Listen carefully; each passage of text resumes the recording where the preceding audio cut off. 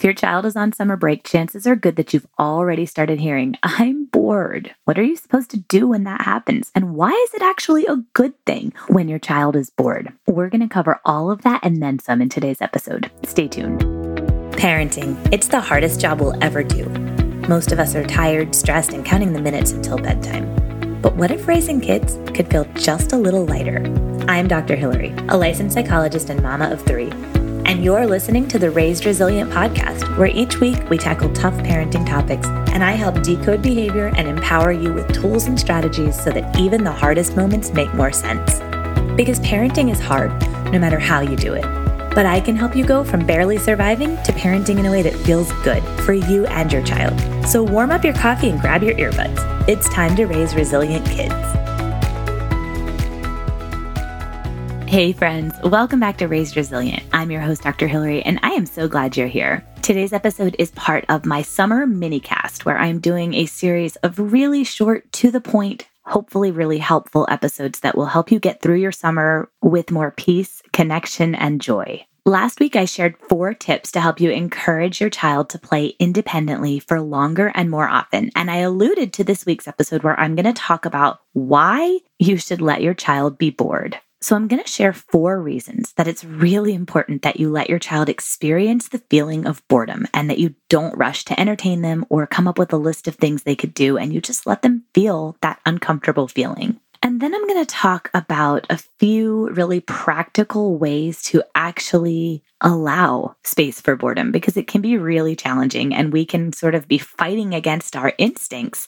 We want to go in and make our kids feel more comfortable. We want to fix this for them, but we have to resist that urge. So I'm going to help you think about how to do that. But before we get started, I wanted to remind you of a wonderful free resource that I have called 6 Mindset Shifts to Ditch the Overwhelm and Parent in a Way That Feels Good. This resource is the place to start if you are feeling frustrated or overwhelmed by parenting right now. If you're already at the point in your kid's summer break where you are constantly threatening punishments or finding yourself in power struggles, this resource is going to help you get back to a place where you feel in control and connected to your child. Go to raisedresilient.com/mindset and you can grab your copy today totally free. And it will also get you access to my weekly newsletter, which is where you're going to hear about any offerings that I have, where you're going to hear parenting tips, stories from my own real life, some of which I share on the podcast and some of which are just for the newsletter because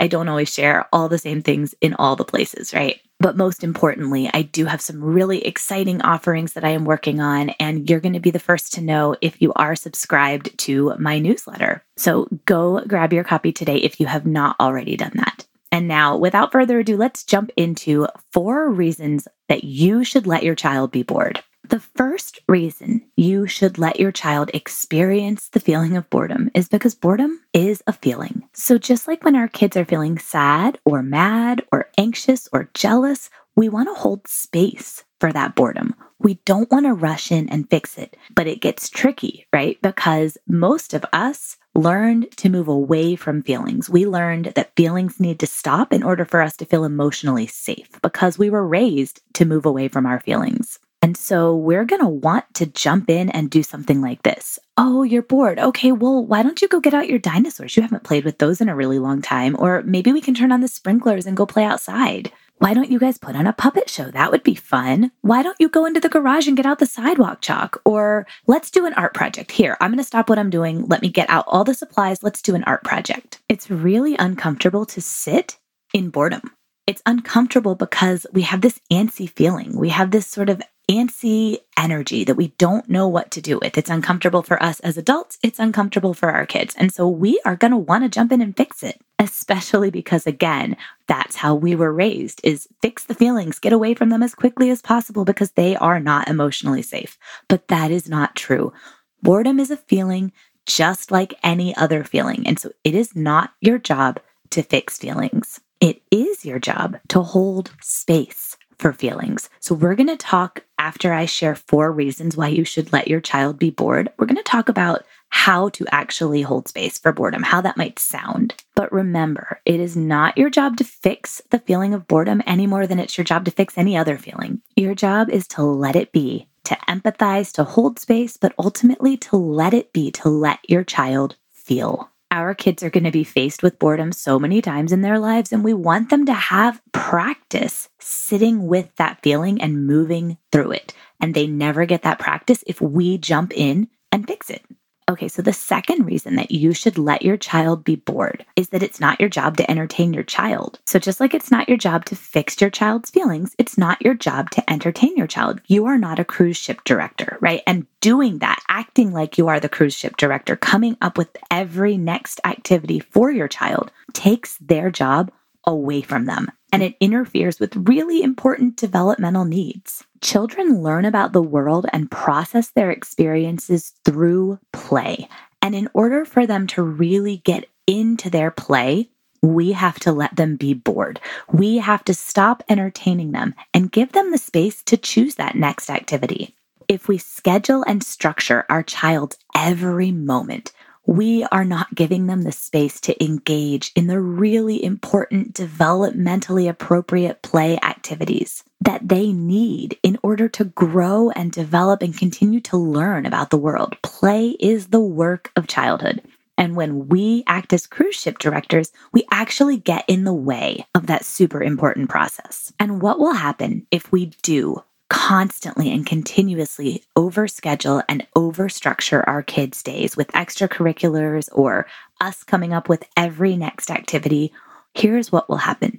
Our kids will eventually stop playing. I have seen this so many times with the kids I've worked with in therapy, with the families I've supported through parent support work. They will come in and talk about emotional struggles that their child is having. And one of the things we figure out is that that child is no longer playing, even though they still have the developmental need to play.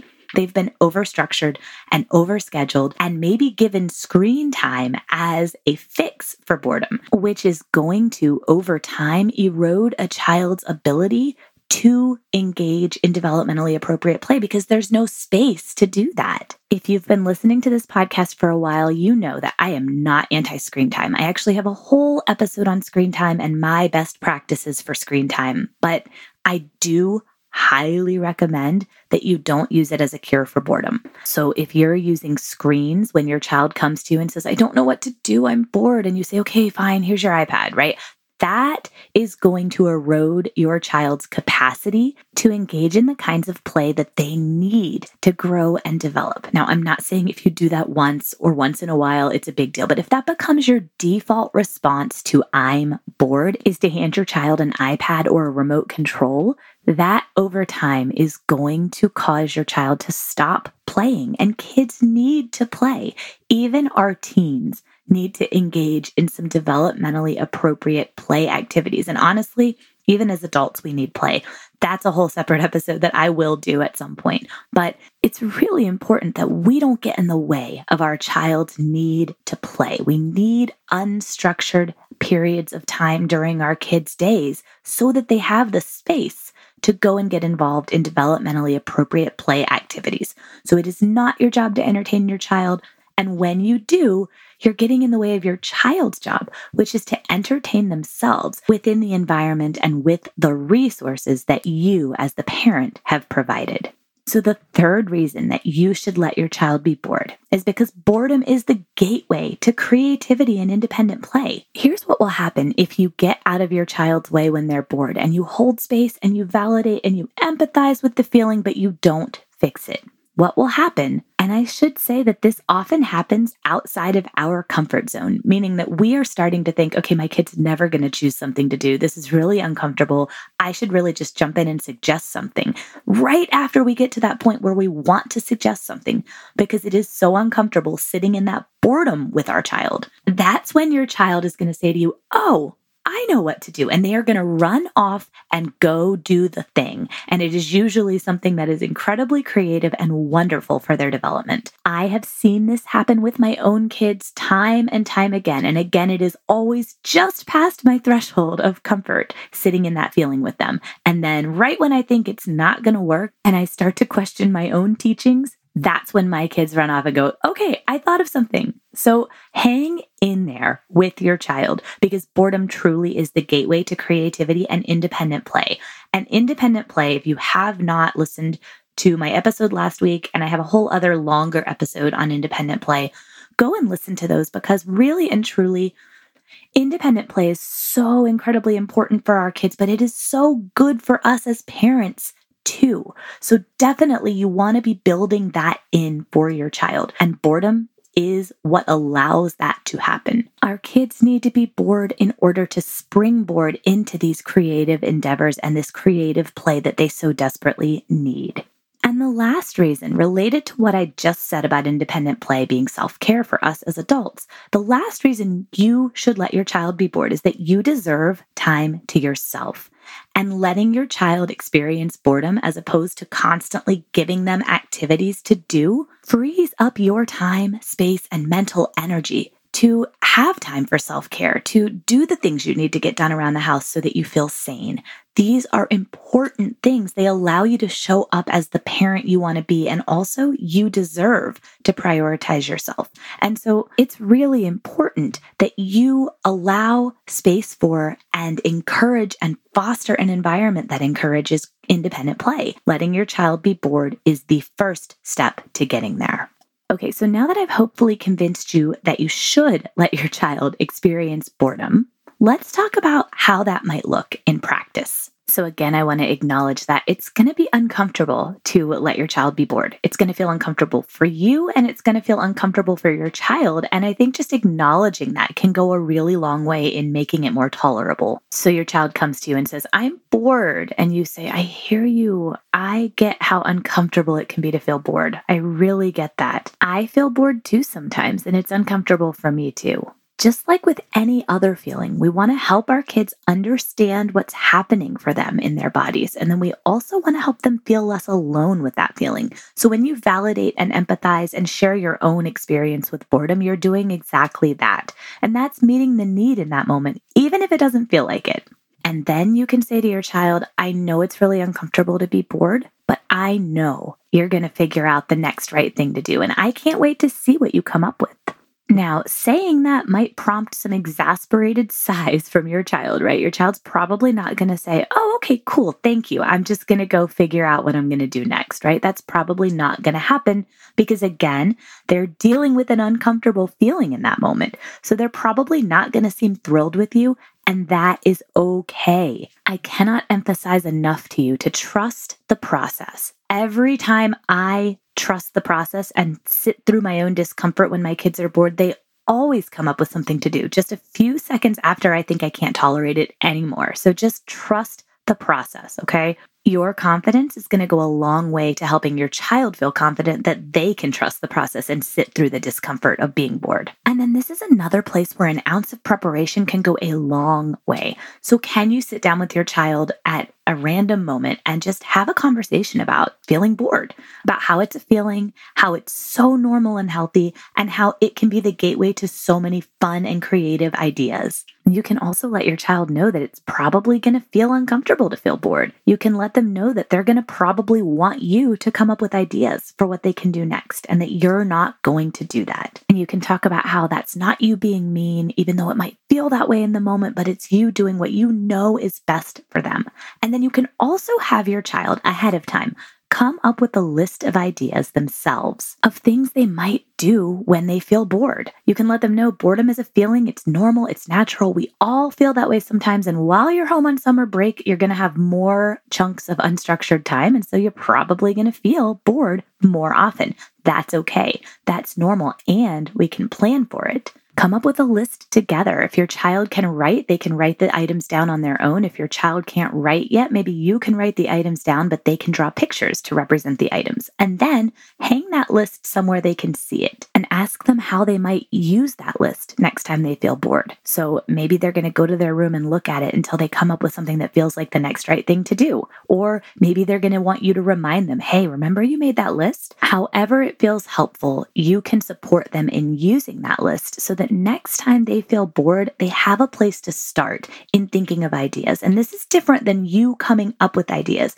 because these are ideas that their brain came up with.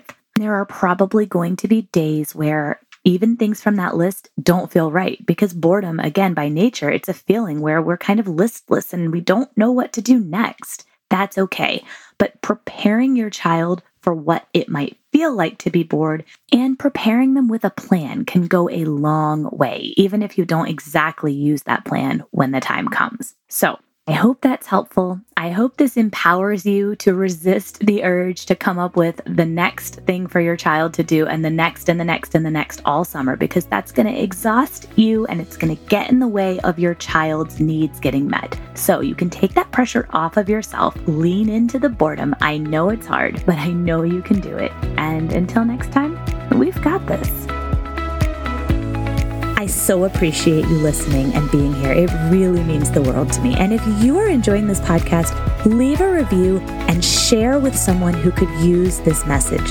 I really and truly believe that this is how we change the world. We spread the word about raising resilient kids, about being cycle breakers.